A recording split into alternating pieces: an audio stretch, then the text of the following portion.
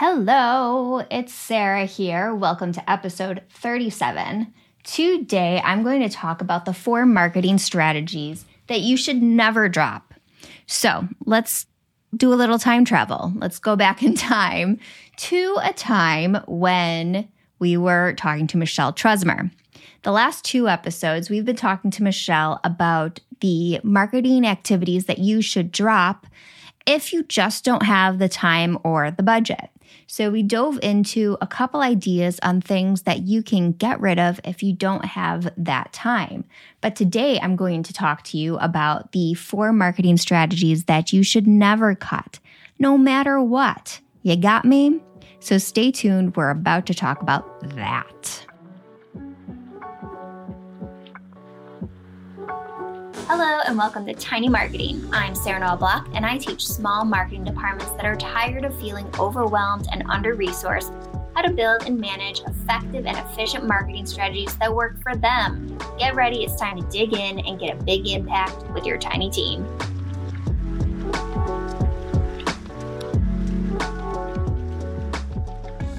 Number 1 is marketing partnerships. Let's start with the customer avatar. Look at your top 10 favorite clients from over the years. What do they have in common? Consider 3 factors that define your ideal customer avatar. Are they in the same industry, a similar size, generating similar revenue? This information will help you provide a basic customer profile. Once you have that customer avatar, make a list of other brands that serve that same audience but aren't direct competitors.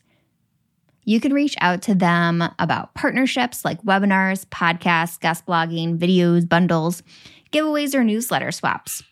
By working together and sharing each other's audiences, you can grow much more quickly than if you were simply waiting for your audience to grow passively.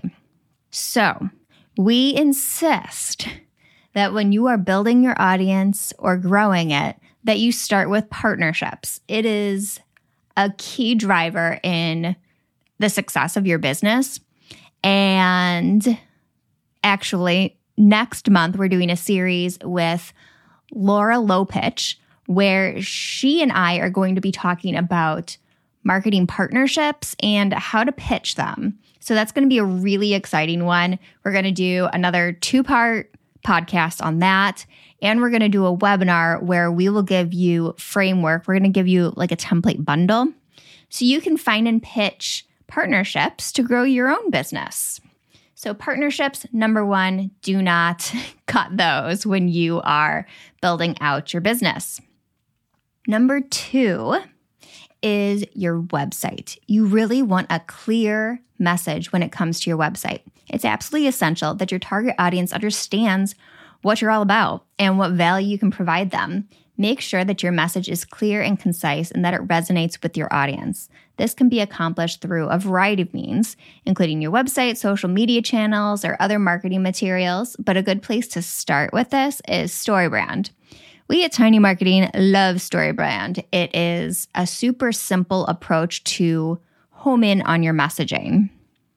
Number 3 is your website. Make sure your website is really easy to use and navigate. Your website is often the first point of contact for potential customers.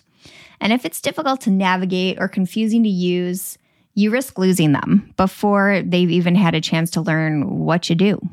Make sure that your website is user-friendly, easy to navigate, and reflects your brand and your messaging. This is probably not going to come to us as a surprise to you, but number 4 is content marketing. That is something you absolutely don't want to drop. It is how you build trust and how you sell before people even know who you are. Now, it doesn't have to look like a weekly blog post or a daily social media update. Even if you're creating content once a month and repurposing it and reusing it in different ways so you're showing up consistently, that's good enough. Have a minimum viable content piece that you can commit to doing once a month or once a quarter. And repurpose it to high heaven so you're showing up consistently for your audience, building trust, getting to know them, and them getting to know you. And hopefully they'll like you, that know-like trust factor. Number 5 Don't underestimate the power of email marketing. Your email list is a valuable asset, and you don't want to lose touch with your audience. Make sure that you're regularly sending out newsletters or updates to your subscribers, providing them with valuable content, not just selling, and keep them engaged with your brand. Email marketing is an ROI of $42. That's insane. That is so much higher than every other type of marketing activity. So email is not something that you want to drop. There are several marketing strategies that you should never drop. Clarifying your message, having a clear and easy to use website, showing your expertise through content marketing, maintaining your relationship through email marketing, and those partnership marketing. And don't forget, join us next month when we're talking about that with Laura Lopich. Before we wrap up, Michelle Tresmer and I recently ran a webinar together, and I wanted to go over some of the questions that we got live and answer them for you. All right, so here's one from Zach. Do you pay for sponsored LinkedIn posts to drive traffic to your blog posts? And the answer is no, we do not.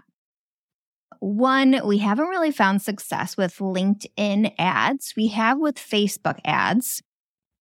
But if you're going to go the ad route, I would suggest Facebook. It's easier, more effective. But also, I go organic when it comes to blog post.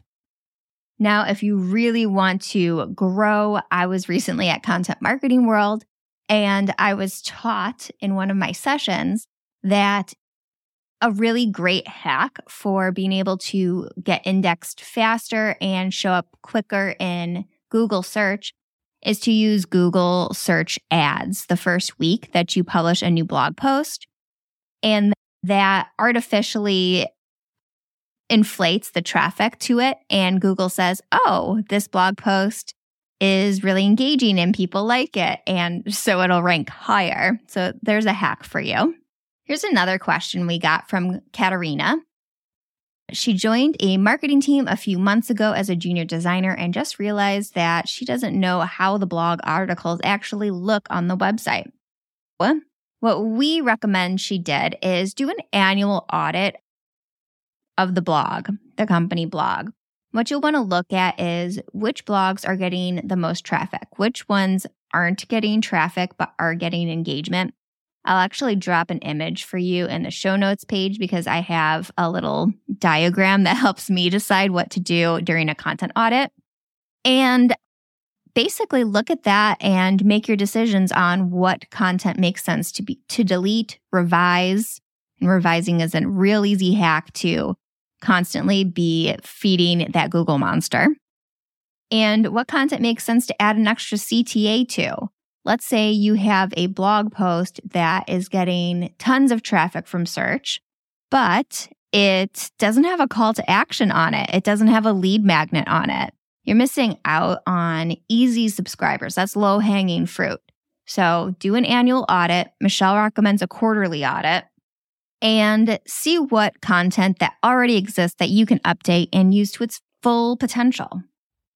Here's just a comment that we got from Beth.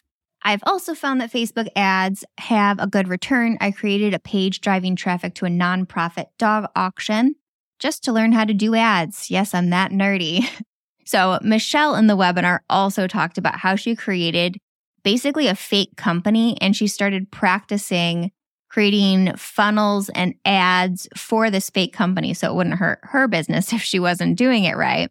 But that's a good hack. You can use a small budget so you can test out your funnel and start from there. Another exciting thing to do is to download offers of your competitors and check out the funnel that they have. You can reverse engineer a funnel by downloading their lead magnet and seeing what kind of emails they send you, what landing page they bring you to, and how they work through that sales process through you digitally.